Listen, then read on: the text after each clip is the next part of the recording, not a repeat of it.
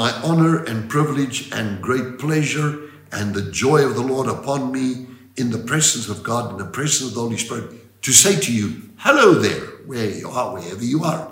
And near or far, it doesn't really matter. With God, time is irrelevant, and space, like we know the space-time continuum, it's all irrelevant. If you study the physics of non-physics and you see the speed at which things happen in the spiritual realm. You know, I prayed that when I pray for miracles, like I sometimes get people with a leg or an arm that's shorter than the other arm, or shoulders that are skew, or a spine that's got a natural curvature. And the Lord would straighten that out and cause the legs to grow.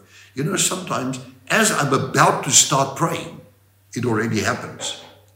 You know, so, just I'm thinking how fast things happen in the spiritual dimension. You know, God knows what you're going to pray before you pray.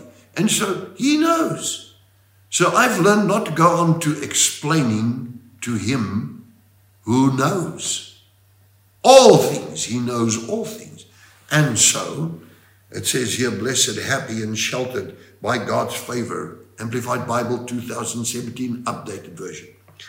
Blessed, happy, and sheltered by God's favor is everyone who fears the Lord and worships him with obedience, who walks in his ways and lives according to his mitzvot, his commands. You shall eat the fruit of the labor of your hands. You will be happy and blessed. It'll be well with you. Your wife shall be like a fruitful vine within the innermost parts of your house. Your children be like young olive plants around your table. Behold, so shall the man or the woman be blessed and divinely favored who fears the Lord and worships him with obedience to this book, his word, and the Holy Spirit promptings all the time. The witness of the Spirit speaks to your heart. Don't do, then don't do. If you're in doubt, do without. The Spirit bears witness with your spirit in the Holy Spirit. May the Lord bless you out of Zion, his holy mountain, even the city of our God. And may you see the prosperity of you, your family, your children, and Jerusalem all the days of your life. Indeed, you may see your family perpetuated, your children's children. Peace be upon you. Shalom be upon you now and forevermore. That's how God works. That's how God works. You cast your burdens unto Jesus, for he cares for you. Blessed are those who trust in the Lord and obeys whatever he commands. And what does he command? He gives you a new commandment, that you will walk in love with your fellow man, even as much as unto yourself. Everybody you see is to be loved.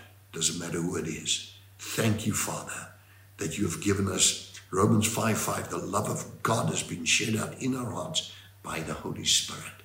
I bless this person watching, and let it be upon their lives with great blessing and prosperity. In Jesus Christ's name, amen. Did you enjoy that?